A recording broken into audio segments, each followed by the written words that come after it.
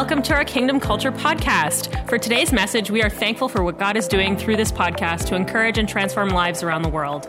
If you have a story to share about how God has encouraged or transformed your life through this podcast, we would love to hear about it by emailing us at mystory@kingdomculture.ca. If you would like to support this ministry financially to help us bring messages like this to you every week, you can do so online at kingdomculture.ca at the Give option.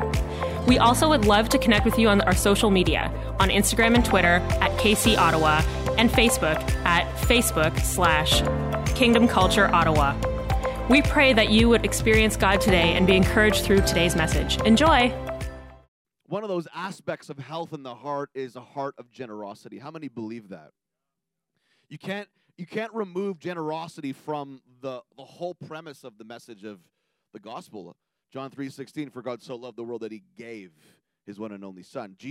At the core of the message is generosity. You can't remove generosity from the gospel. If you want to not be generous, it's to not be a reflection of who Jesus is.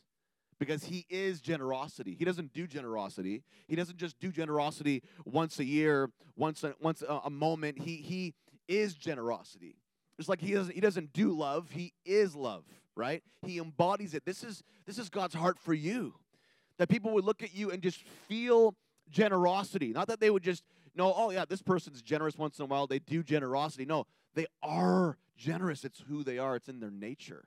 That's the nature of who Jesus is. And we do stuff like this, and we're going to facilitate this at the end. For anybody that may have missed it last week, we'll have it available for the next 2 weeks until the 18th. If you want to be a part of this, and there's no obligation. This is for people that call Kingdom Culture their home and want to be a part of this. Just remember this, that a lot of people in this room right now and over the past many, many years that have encountered Jesus only were able to do that in the house of God, in this community, because somebody else sacrificed in moments like these. Because someone else's investment, someone else's sacrifice, and it's not just above and beyond their normal giving. For some people, this is the first time they step into trusting God. For some people, it's a step in the right direction. And God has a grace for our journey. And so we want everybody to be a part of it, not because God needs money, but because God wants your heart, and he knows that if money is hard to give, your heart will be even harder to surrender. Should I repeat that for those in the back? If your money is hard to give, when given the opportunity to be generous, he knows that your heart will be a lot harder to surrender. And it doesn't matter where you're at. Let me just say this. The principles of God, the truth of God, does not bear favorites, does not focus on favorites to say, well, if you're struggling financially, then you're exempt. Or if you're rich, this is talking to you. Or if you're in the middle, it's talking to you. No, this is the principle across the board. The people that were celebrated the most actually often in Scripture were those that had the least and sacrificed the most. Not the wealthy who gave out of their surplus. So you may be thinking, well, I don't have anything to give. Yes, you do. $1 for you might be $10,000 for somebody else. It's not about the size of the gift. It's about the size of the sacrifice, because that's a reflection of your heart. What does it feel like on the inside, and can you trust him with it? Because the God I know, man, he is so faithful, he'll blow your mind. He will absolutely wreck your mind on what he can do. I heard a story just yesterday of a couple in this church that decided to give for the House of Hearts, and they felt like God said give 50% more than they originally had planned. They gave it, and the next day somebody came up to them, gave them a gift for the exact amount to the dollar. That doesn't make any sense, but that's the whole kingdom. The kingdom does not make sense. Living in kingdom life does not make logical sense. It makes faith sense. Because when you step out in faith, things happen that are miraculous, that cannot be explained. And you might say, well, that's a coincidence. No, it's a Godcidence. There are no coincidences. God's not up there surprised, like, I didn't know that was going to happen. Wow. Shoot, that would have been cool to be a testimony, but man, that was just a coincidence. No, God has orchestrated the steps of the righteous, which means that he's already got your next step. So he knows if you take the next step, he's got the next step after that already ready, already packaged for delivery. The UPS man is ready to give you what he's supposed to give you. Are you hearing this morning? It's interesting because, when people talk about money, and we don't do this a lot in church, Kingdom Culture, this is not like an everyday thing. We do this. Yes, we do give opportunity for giving every week into the house of God, investing into the house of God, investing into your spiritual life. But one of the things I love talking about money in church because it's something that has so bound people for so long that if you are hearing me talk and it's bothering you that I'm even mentioning money in church, there's something up here that needs to be tweaked. Because Jesus talked more on money than he did on prayer for a reason. Did you know that? He talked more on money than he did on prayer. More than 500 verses on prayer, nearly 500 on faith, and over 2,000 verses on money and possessions. Jesus talked about money in 16 of his 38 parables. And there's a reason for it, because he knew that if you were not free from the bondage of fear that money can bring, that when you pray, your prayers would not be very good. You're like, well, what do you mean God doesn't hear my prayer? No, God hears your prayer. Doesn't mean your prayers are good. Prayers that are good are prayers that are motivated by faith. Prayers that are motivated by fear are not good. Now, I'm not saying don't pray when you're in fear, but make sure you put some faith at the forefront. Because if you only pray when you're in worry, you don't have a prayer life. So he knows if money is the guiding principle to your life, and all you can think about is money, money, money, money, money, bills, bills, bills, bills, bills, bills, bills, and all you can think about, it's ruling you, guess what you're doing? You're meditating on the God of money without even realizing it. Versus the God who has provided and owns the cattle on 1,000 hills, which is what the scripture says, which means he has all the provision you will ever need, and provision you can't even see because you can't see 1,000 hills, and you can't see cattle on 1,000 hills. It's too impossible. You don't have that kind of vision. So what that says is he has provision upon provision upon provision that you can't even see until you start moving towards it. And you only move towards it by trusting and realizing that he is the God over all and not money. And that's why the Apostle Paul encouraged his spiritual son Timothy in 1 Timothy chapter 6, verse 10. The love of money is the root of all kinds of evil. Because when you fear of not having enough, you have made an agreement with the love of money. Let me say that again. When you fear not having enough, you've made an agreement with the love of money. Or how about having faith that God is enough and will provide for you when you get things in life in order in your life? Guess what happens? You begin to see that God is the God of more than enough. And the reason why it's the root of all kinds of evil, because it starts there. It starts there. The fear, it's like the seed that goes into fertile soil in your ground and produces all kinds of rotten fruit that you don't want. You start making really bad decisions about relational things. You start making really bad decisions about investments and things because you're fear, right? You start making hasty decisions in life that you will regret. Never make a decision when you're emotionally drunk. And you're emotionally drunk when you're in trauma. You're emotionally drunk when you're in trauma, you're in crisis, and you're in fear because you're disillusioned. You're not sure what to do. You're like, oh my gosh, this is the end of me. And you start to make dumb decisions relationally, career-wise, and financially when you're in that state.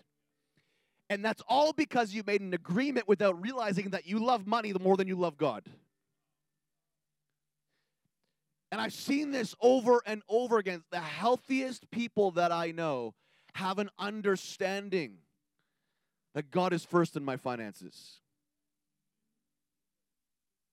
And you're like, well, what are you saying? I'm not healthy if I've not done that? Only you can decide that. Only you can know that.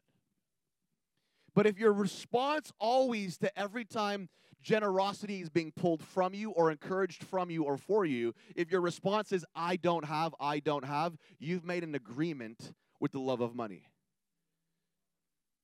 Because God would never encourage you or ask anything from you that he's not already blessed you and given you. Hashtag facts. So I want to go into this week 6 as we wrap up this series called Heart Work. Because if you've been with us for the last 6 weeks, you know that heart work is hard work. And my prayer has been that God has done some hard work within your heart. It's hard because the hardest place to break through is the heart. The hardest place to break through is how many people have no-go zones? Anybody know people that have no-go zones? You just can't go to those zones with people. You can't bring up this topic, that topic, because if you do, nuclear war, right? How many know people like that? Because the hardest place to break through is the heart space. Vulnerability is scary for people. Digging deep is scary for people. And the reason why we do the House of Hearts moments like this is because when you step out and sacrifice and begin to trust God with something that everybody holds so dear and often struggles the most with fear in, most of the time. Generally speaking, most people have the biggest struggle when it comes to money and their relationship with God. Generally speaking. And when we do moments like these, we break parts of ourselves on the inside to gain health. It's less about what we're giving to and more about why we're giving and the heart work that God does when we do it. Are you hearing this morning? Think of it like making sacrifices for your kids, friends, family. It's less about often the sacrifice for the individual and more about what God does in your life as a result of it. If God gives you an opportunity to bless your family, bless a friend, bless a coworker, give somebody sacrificial time. If God gives you that opportunity, it's less about the result and more about your obedience and what God does in your heart. Because sometimes the result doesn't come. Anybody ever felt like they've sacrificed and there was no result? Come on. It's the 101 of betrayal. You feel like you've given, and all you got was betrayal. All you got was no result, no harvest, no crop for all the crap you went through. Anybody feel that before? It's less about the outcomes in those situations and more about your ability to persevere and be a giver when it doesn't feel good and there's no promise of return. It's more about what God does in your heart, makes you a leader, makes you a man, a woman of perseverance, a man who's not just doing things out of a false motive to get something, but to do it because of love. Because love, you cannot separate love and generosity. They're married together. They sleep in the same bed. Generosity is the reflection of love. There is no generosity. There is no love without generosity. And there's no generosity without love. Real generosity. I'm not talking about a generosity that you want to do so you could look like you're generous and kind of make yourself look good. Like, look what that person that did. Wow, they are so amazing. Like I want to work to get God's attention. I want to work to get the people's attention. No, I'm talking about a generosity motivated out of a kingdom love that even when nobody notices, you're generous. The people that are real generous in life are the ones that do it even when nobody notices and nobody acknowledges it. You tracking with me? It's like I say this all the time. I think one of the things that drives me nuts the most is if somebody is buying me a coffee or buying me a meal and they buy it for me, they initiate it. I didn't ask for it. I didn't even want it. They initiate it and they say, you can get me next time. That is not generosity, by the way. That is giving with conditions, with an expectation. That's a burden. It's like somebody buys me like a crazy, and I'm a foodie, so like no offense, I'm not like a McDonald's guy, I'm not like my kids have only been to McDonald's, I think, like 3 times in their life, and they had bad experiences every time. So I'm talking about like when you go out and you have like a nice experience, and maybe you don't have the money to pay for that meal, but then they say to you, you can get me next time. It's like, no, I don't want the meal then. Because I want to get you next time because I love and I'm generous out of my own motivation, not because I feel like I have to now and I'm guilted. That's giving out of obligation. That's not generosity. And I want to encourage you and implore you to never say again to anybody that you bless, you get me next time. That is a really bad thing to do. It's not biblical, not kingdom, and not generosity. Some of you needed to hear that one. Some of you said it this week probably to your friend. You should go back and repent and retract that statement. You never have to get me next time, because there will be no next time. No. Let me read this scripture. I don't know how this is going to go, because this is actually, I'm doing part 2 of a first part I did 2 weeks ago, talking about the most non-controversial controversy. And so we're going to see where this lands, so please track with me. I want to encourage you to take some notes. This is going to be hyper-scriptural. What I mean by that is I'm going to overload you, probably. Your mind is going to be on overload, information overload. My prayer is that it's going to be revelatory overload.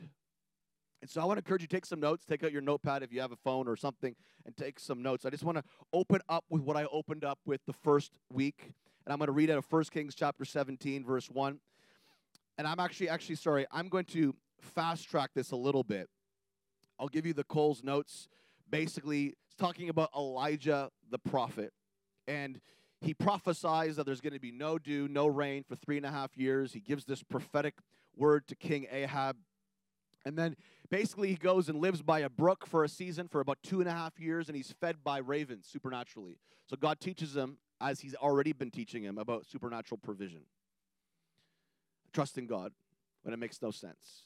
God's sending these ravens to feed him, and he's surviving. And things begin to shift at about the 2.5 year mark, and this is verse 7. After the brook dries up and the famine really hits hard, there's no more rainfall anywhere in the land. In verse 8 it says this, and the Lord said to Elijah, go and live in the village of Zarephath near the city of Sidon. I have instructed a widow there to feed you. So I've given this widow who has nothing, who is poor, who actually needs breakthrough. I'm going to instruct her to give to you.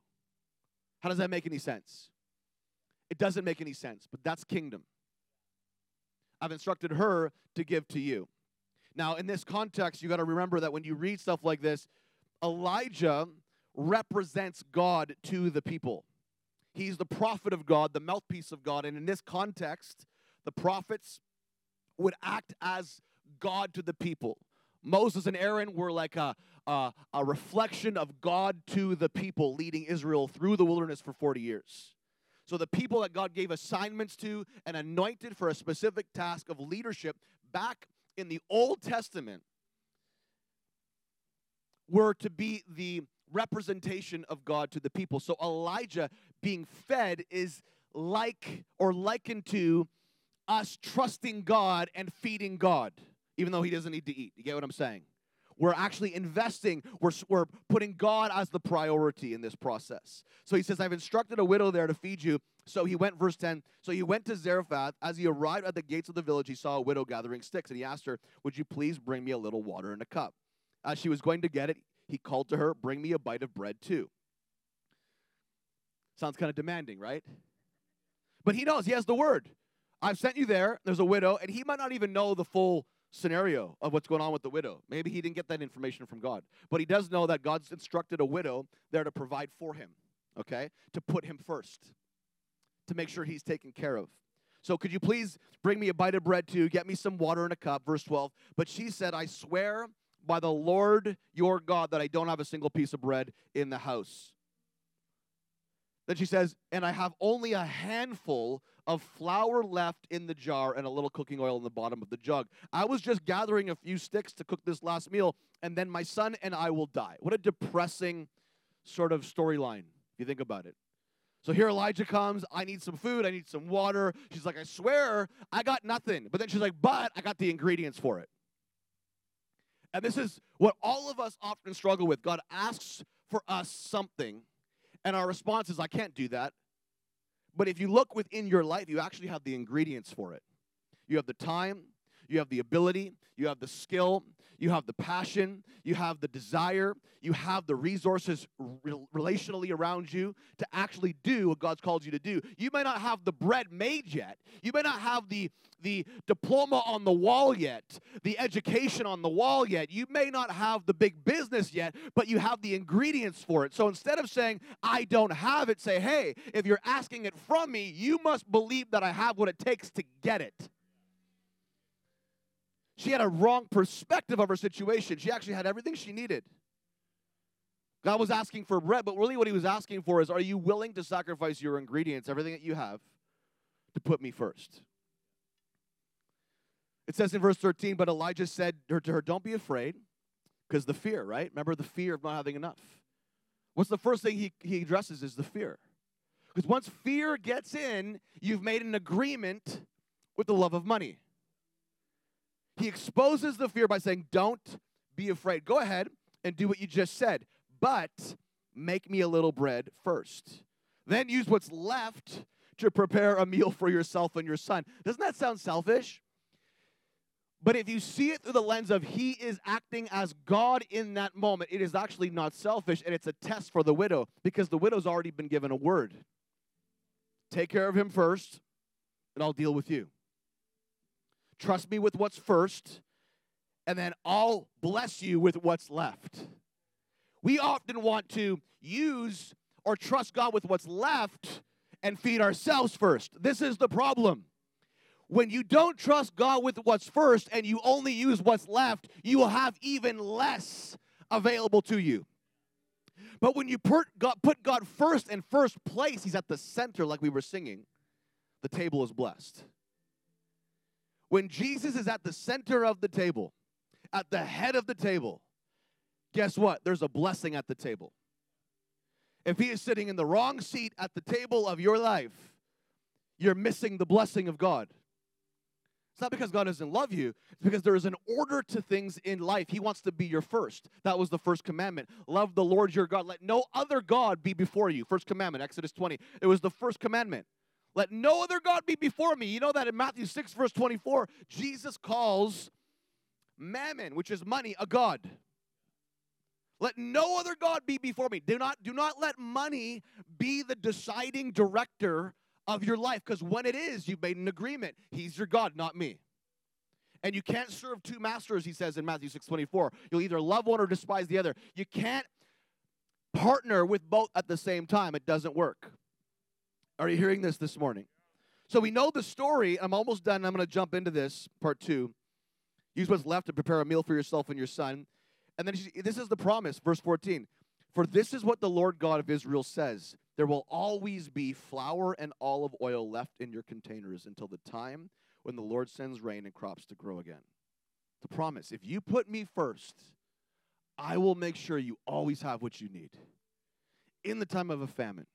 In the time when prime rates are blowing the roof off and you can't buy a house now, or you can't afford your house, or maybe you're even potentially going to lose your house. In a time where economic famine is happening and farmlands all around the world are mysteriously being burnt down, and in a time where you just don't know how life is going to go, what's going to happen in the city you live in a time where everything is shaking around you, do you make those things the priority and the focus, or do you put God first?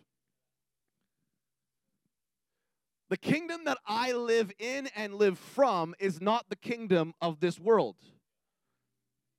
You know why? I've been raised with Christ and seated with him in heavenly places, Ephesians chapter 2. When I've let Jesus into the center of my life, what happened is now my spirit is united as one with him. My place of citizenship, first and foremost, is the kingdom. So if everything around me is saying, don't do this, don't do that, be wise, live by the worldly wisdom, my first response is, okay, well, God, what's your wisdom? Because your wisdom always trumps worldly wisdom. And it's God's wisdom to do what he wants you to do when he wants you to do it, when it makes no sense. That's when it always makes the most sense. Putting him first makes the most sense. This widow put her first, put him first, Elijah first, and guess what? The miracle took place where she always had enough of the ingredients to make the bread so her and her son could live and not die. So I want to talk about part 2 today on week 6 of the most non-controversial controversy. The most non-controversial controversy, and that's putting him first in every area of your life. I believe this, that God is going to do some tweaking on your mind today. I say this every week. If you don't leave a little bit annoyed, a little bit frustrated, a little bit even skeptical, I've not done my job. If you leave just like, oh, that felt so good. No, it shouldn't always feel good. It should feel bad so that it can get better and be gooder. I know that's not a word. Sometimes you might feel like sandpaper, but when you use sandpaper initially, it's very rough, right? But after a while, it loses its roughness. That's what teaching is like. There are some teachings that will come out that will feel rough in the beginning, but as you break through and you keep going through the process, it will feel less rough. And now it will be like normal. And I know for me, every time that I am super offended or tripped up, I know that God is doing a work in me, like a deep work in me. He's offending something in my mind to reveal something in my heart. And there's no better surgery to have than spiritual surgery. Because your body might be dying, your body might be frail, your body might be weak, but if your soul is strong, you're winning. You're winning. Because the soul is the only eternal part of you that lives forever. Matthew 6:21 says, "For where your treasure is, there your heart will be also." The question is always, where is your treasure? What do you most think about? Whatever you treasure the most is what you most think about. What most occupies your mind space is what you meditate on day in and day out. And whatever that is, your heart will be there. Your heart will reflect that. Your heart will be attached to that. Is your treasure in what you're going to get or what you're going to give? It's always the question you need to ask yourself, because the widow was challenged with this. She was looking forward to her last meal of what she was going to get, but God was looking for the meal she was going to give. Only so she could get more. And if you flipped your perspective of what you're going to give in life rather than what you're going to get in life, you will set yourself up for the miraculous in your life. But if you're only focused on what you're going to get because you're fearful and you're trying to hoard and you're not operating in peace, you're going to sacrifice what God wants to give you in the more. Always. Are you hearing this morning? So part 2, let's dive into this a little bit. And remember, like I said this last week, that before you get the home run in baseball, you have to pass through first. You can't, even if you get a home run, even if you get a hit into the stands, you get a home run, you still have to run the bases. You can't just go right to home. You don't just walk off the mound, off home plate, walk back to the bench. You got to run the bases. So if you want the home run in life, you got to pass through first. If you want to win in this area in life, spiritually speaking, you got to trust God with what's first. You got to pass through first to make it to second, to make it to third. So let's continue on. We have what we call the firstborn. I'm going to go through a bunch of different firsts, the value of biblical firsts, okay? Write these things down. We have the value of the firstborn. I'm going to be really teachy heavy in the next 20 minutes, okay? Exodus 13, verse 1. Then the Lord said to Moses, "Dedicate to me every firstborn among the Israelites," okay? So I'm going to build from the old into the new. So we see the totality of why there's a value of the first from the beginning of time, even all the way back to the Garden of Eden in the very first book of the Bible, in the book of Genesis, okay? But Exodus chapter 13, verse 1, the Lord said to Moses, "Dedicate to me every firstborn among the Israelites. The first offspring to be born of both humans and animals belongs to me." That's part of the reason why in that culture the firstborn son had the double portion of the inheritance, got the blessing from the father, okay? There was legacy attached to the firstborn son, okay? And there are many reasons for that. We may get to that in a few moments. But according to Old Testament law, the firstborn animal was either to be sacrificed or redeemed.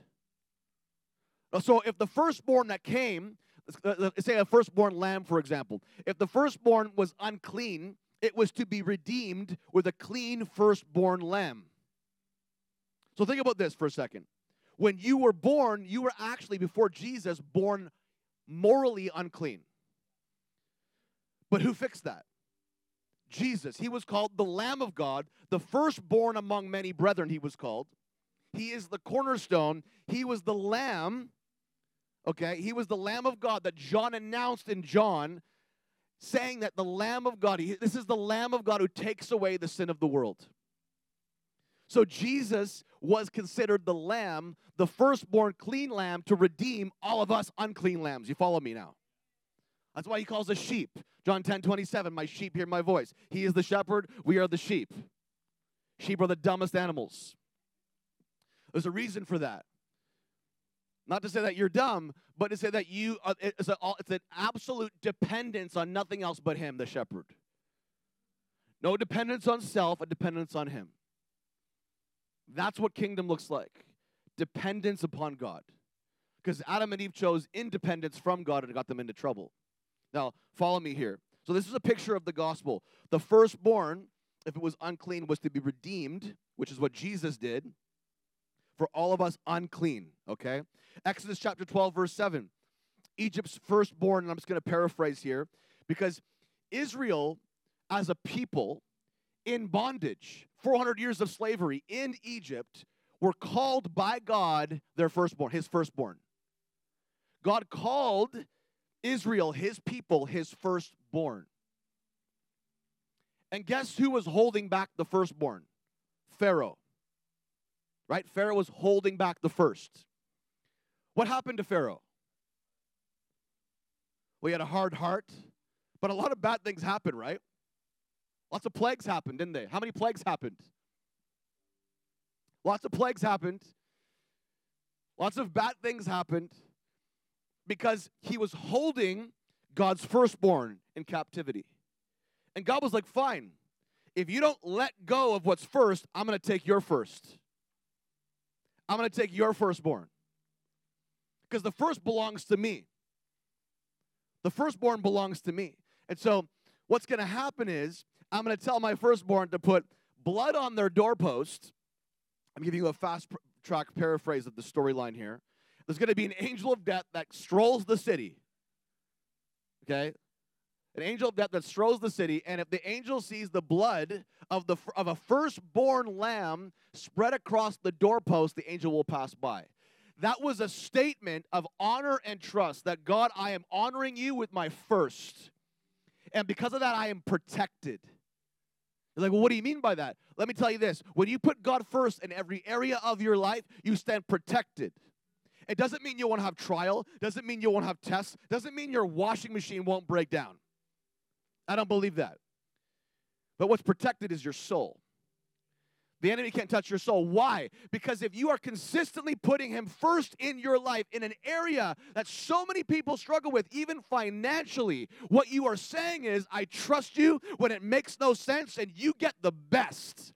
My bills get what's left over, not what's first. They get what's left over.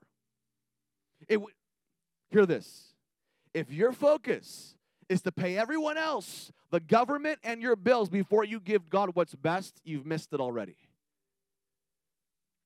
That should bother some people in this room. If you pay your debt, if you pay your bills before you trust God, I'm just going to say this, that is not trusting God. Try it and watch what God does. You're like, that doesn't make sense. Exactly. The Bible that you read that I'm preaching from does not make sense. The resurrection does not make sense. Miracles of walking on water do not make sense. Healing does not make sense. Trusting God with our finances does not make sense. But when we do, it makes the most sense because we see the miraculous take place in and through our life. Are you hearing this morning? You know what the word Pharaoh means? It means iron. Some of us are in like iron bars, trapped in a prison. We're like the Pharaoh holding back God's first. Pharaoh is holding back the firstborn. We're like the Pharaoh often, holding back what's first, only giving God what's left over. God wants us to release and let the people, the firstborn, go. That was the interaction. Moses is like, let my people go.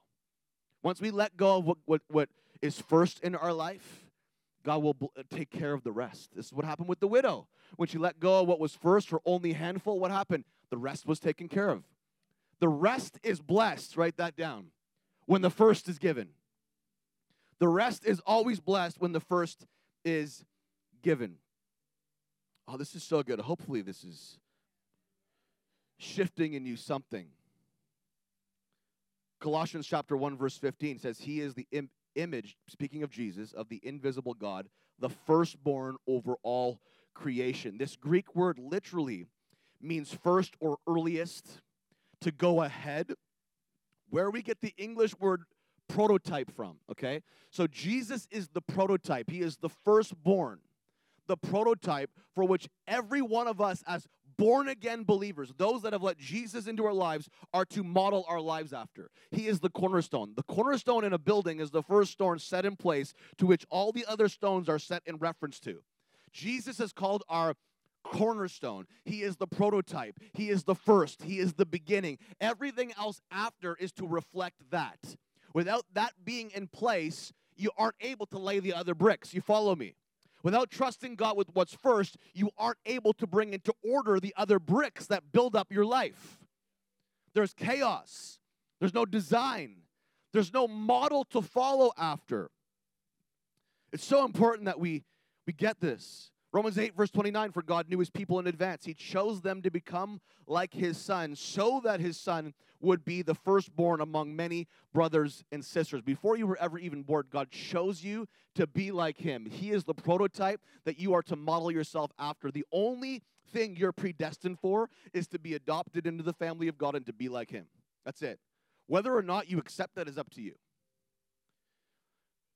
Biblical predestination is simply that he has predestined you to be adopted into the family of God. He's welcomed you in. The invitation's already been sent out. He's just waiting for the RSVP to be responded to. He is the supreme. He is the highest. He is the most important. When he is first, the rest of us comes alive. What's alive reproduces itself. If the 90%, if the rest of our life comes alive when we trust God with what's first, what's alive has the ability to reproduce itself.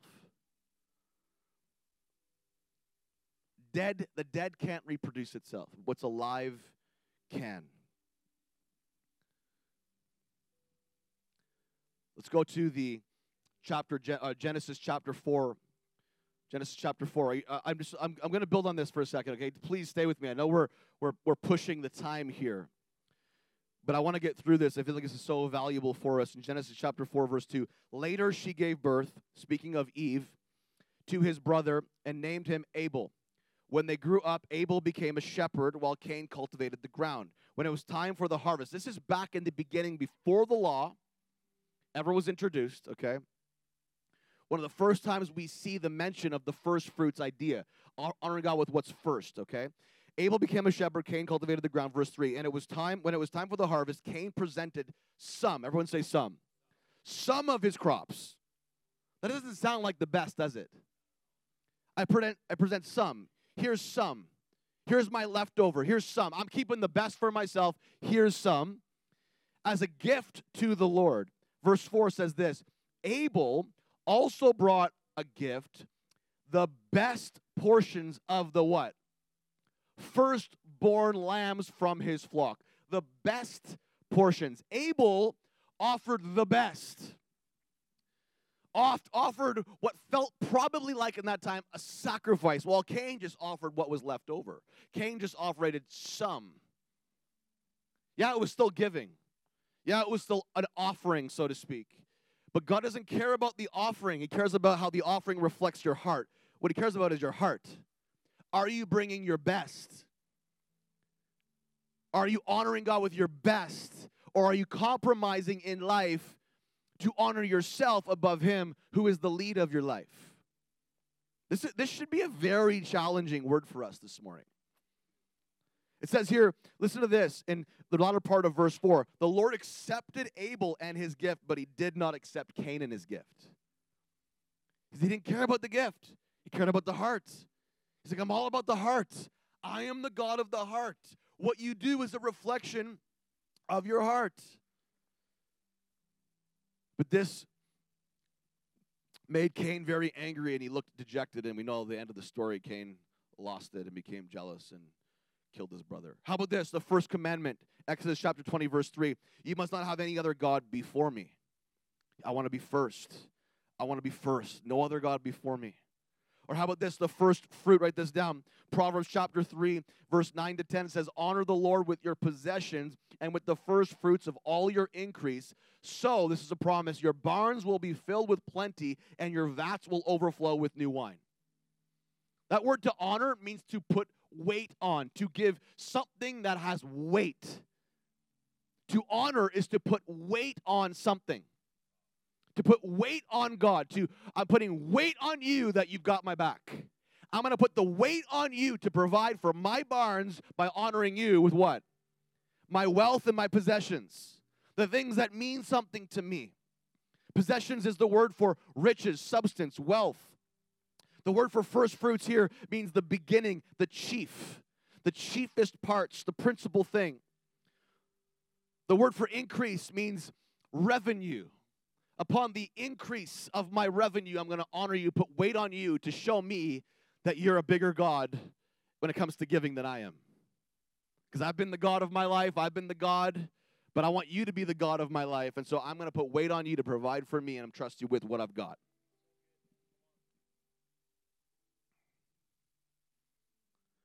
Remember, when first things are first, the rest is blessed. So where do we bring our first fruits? What am I talking about? What does it say biblically as to where we bring our first fruits? Listen to this, Exodus chapter 23, verse 19. The first of the first fruits of your land you shall bring into where?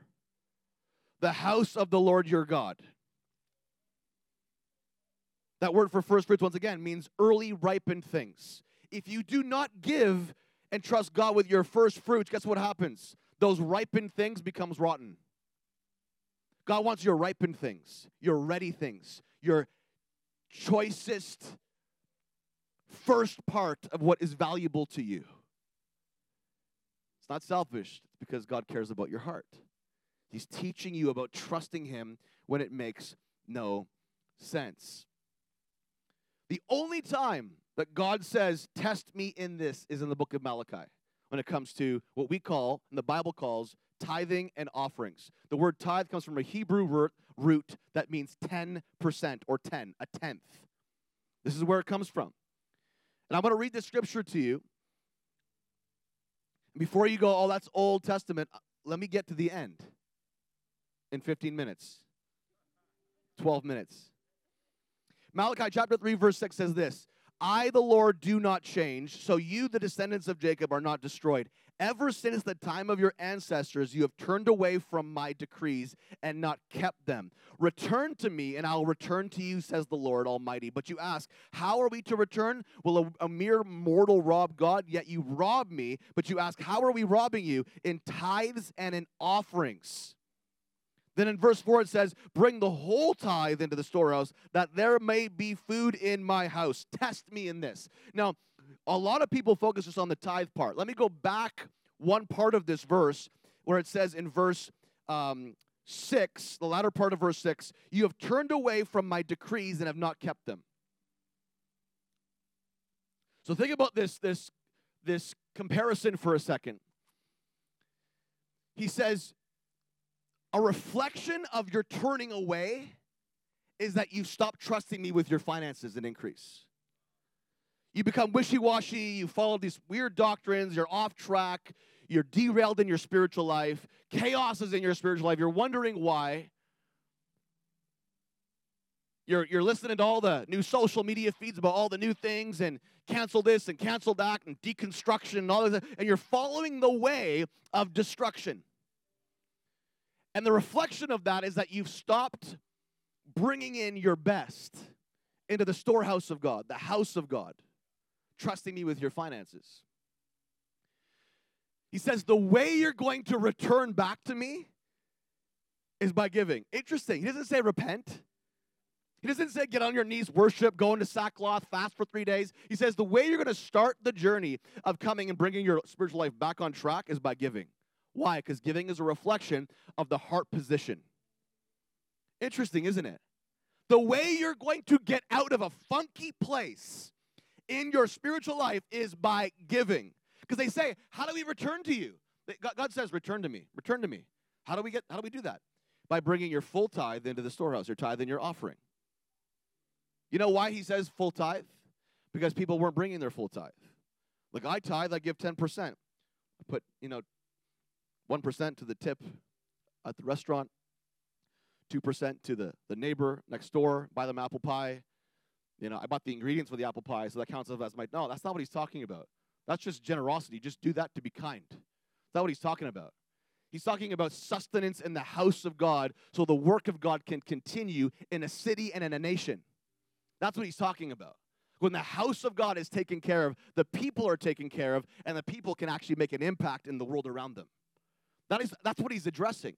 And there was also this thing that would happen because people are like, well, people back then, they brought in their crops. Yes, they did. They brought in their crops. They brought in their harvest. They brought it into their storage rooms in the house of God that housed these things.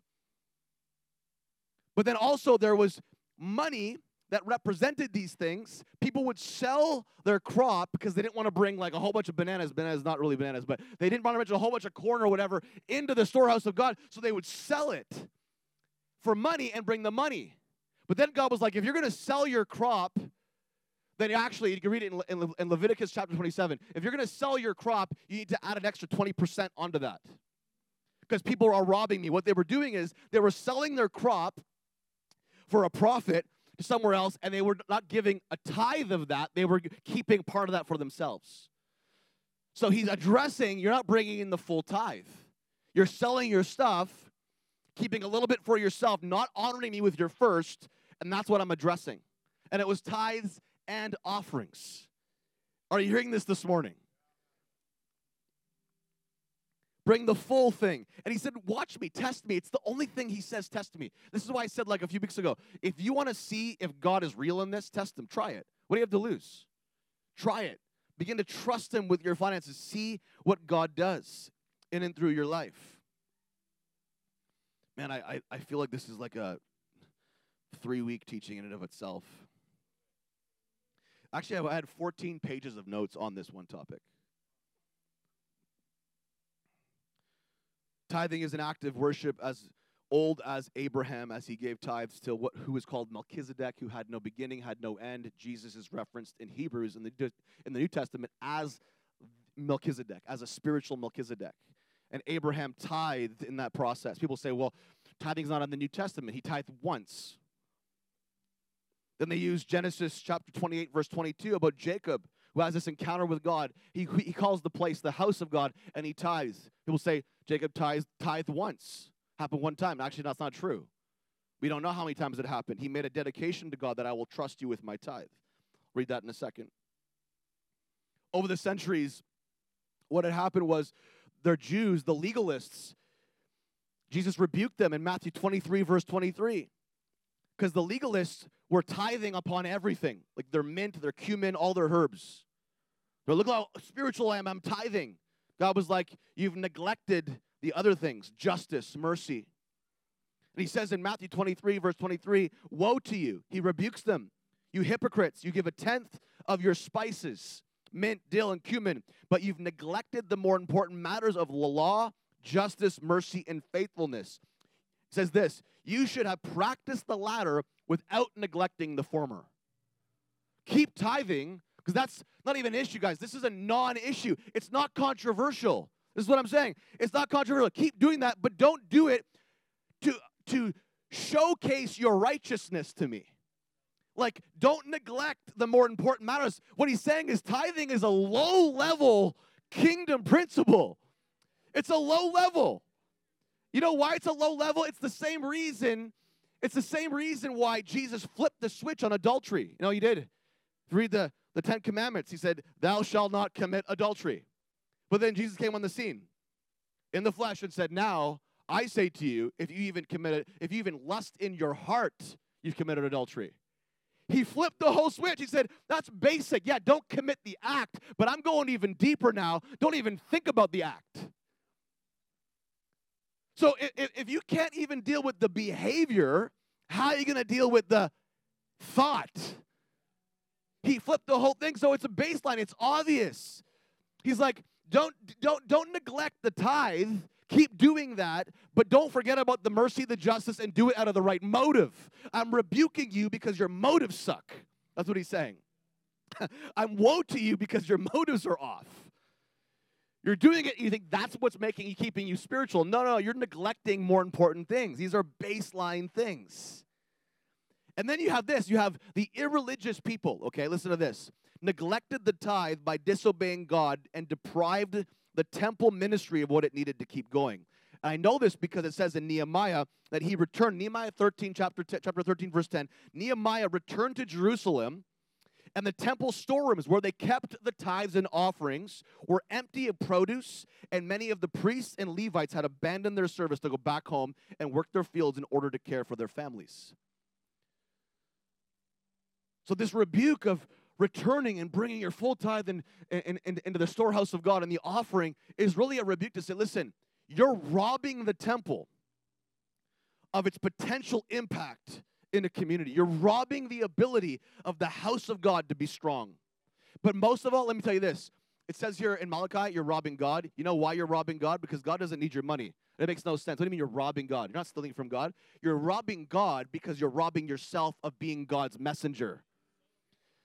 You're not robbing God. Like, God doesn't need your money, but you're robbing yourself. And when you rob yourself, you rob God, because God's called you to a purpose and a task. And when you rob yourself of the blessing he wants to put on you because you made him first, you're actually robbing God. See that? Because people always say, well, I'm under a curse now. My washing machine broke. I'm not tithing. No, I don't believe that. You're robbing God because you're robbing yourself of fulfilling and living in your full potential by trusting God with your 90, not your 10. Because your 10% you do not give. You return. It belongs to him. The firstborn belongs to him. The 90 is what you give. The purpose of the House of Hearts is the 90, is the giving sacrificially. It may be, for some people, the start of their 10, and that's okay. But the purpose is the sacrifice of the 90. That's where sacrifice lives. That's where generosity lives. Generosity is not tithing. Let me just tell you right now. Because it doesn't belong to you. The firstborn is his. Don't be a Pharaoh. Don't hold back the firstborn. The first, the choicest, the chiefest part.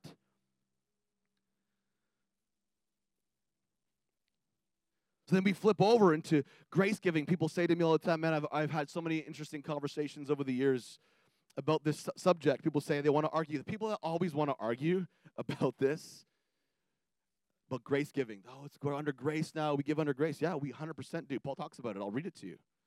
2 Corinthians chapter 8. I'll read it to you if you want. 1 Corinthians 16.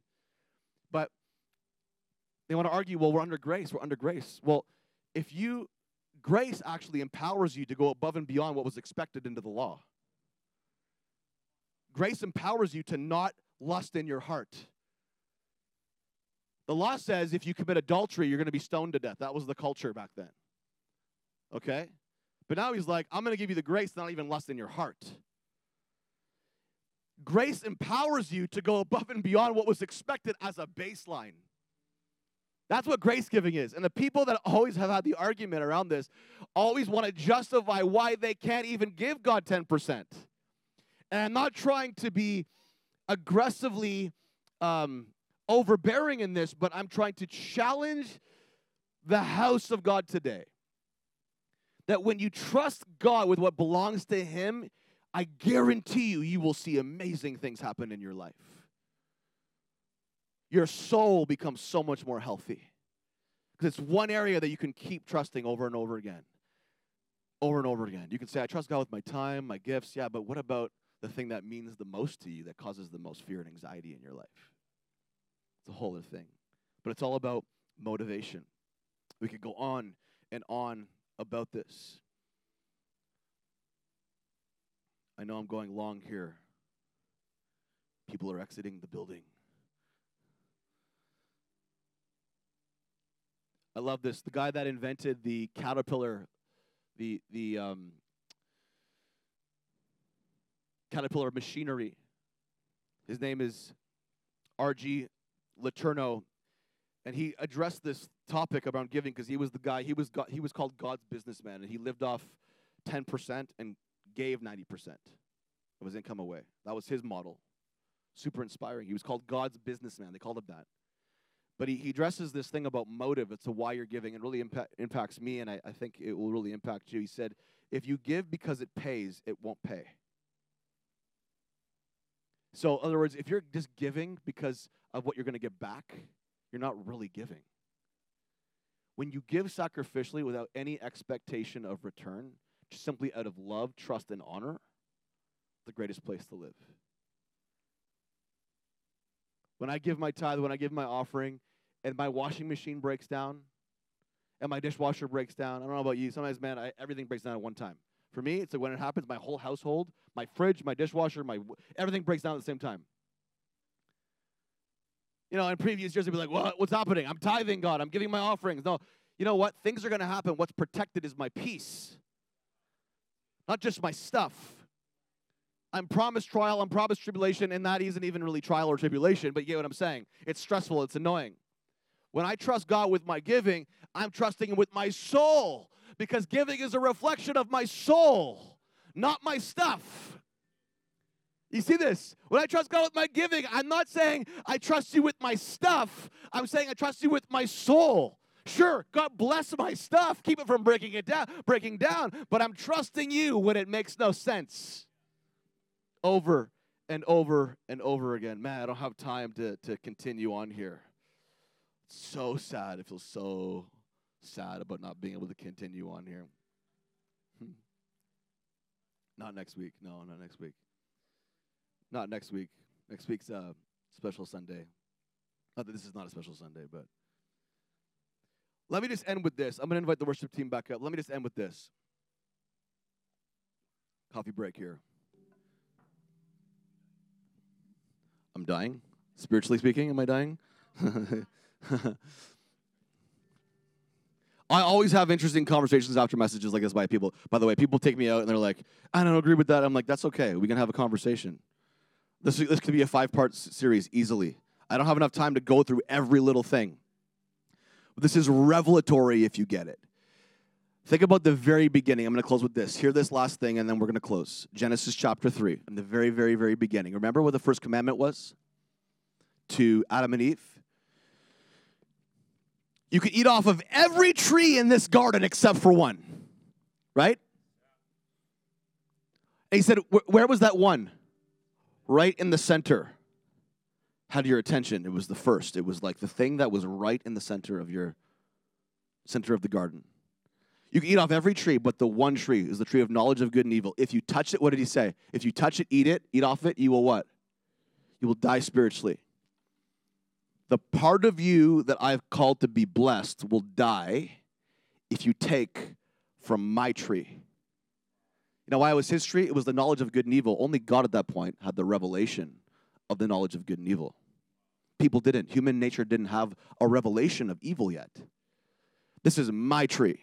If you eat off of this tree, it doesn't belong to you. It's my firstborn tree. If you touch it, you will die spiritually. You'll miss it altogether. Every other tree you can eat off of, 90% is yours to play with. Frolic nude. The first nudist colony ever to walk the planet. Frolic nude together, eat the fruit, eat the trees, but touch this one tree that's mine and you will die spiritually. This was a prophetic picture of how God has always been about first. And as soon as they touched the tree, you know what happened? He no longer was first. Because disobedience is a reflection that he's no longer first. Choosing independence rather than dependence is a sign he's no longer first.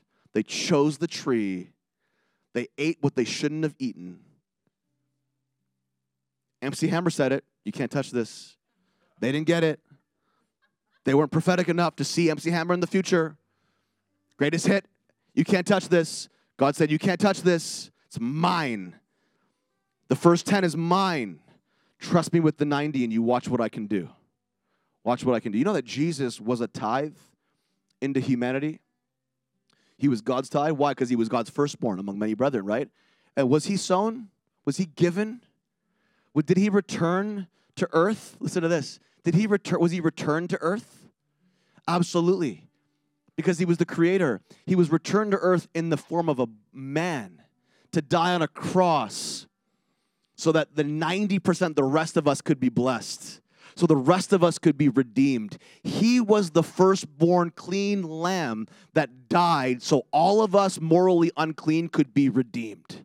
Because that was in the law in Exodus chapter 12. Remember this, in Exodus chapter 12, if the firstborn was unclean, it had to be redeemed by a firstborn clean animal through sacrifice. Jesus came as the sacrifice, as the clean firstborn to redeem all humanity. All of us were redeemed because of him, represented as the most important part often in our lives, our finances. Interesting, isn't it? I want you to stand up with me. Oh, this is such a deep teaching today. And like I said, I don't usually do this on a Sunday at this level, but we need to hear this. And my prayer today is that you would be revolutionized in your thinking.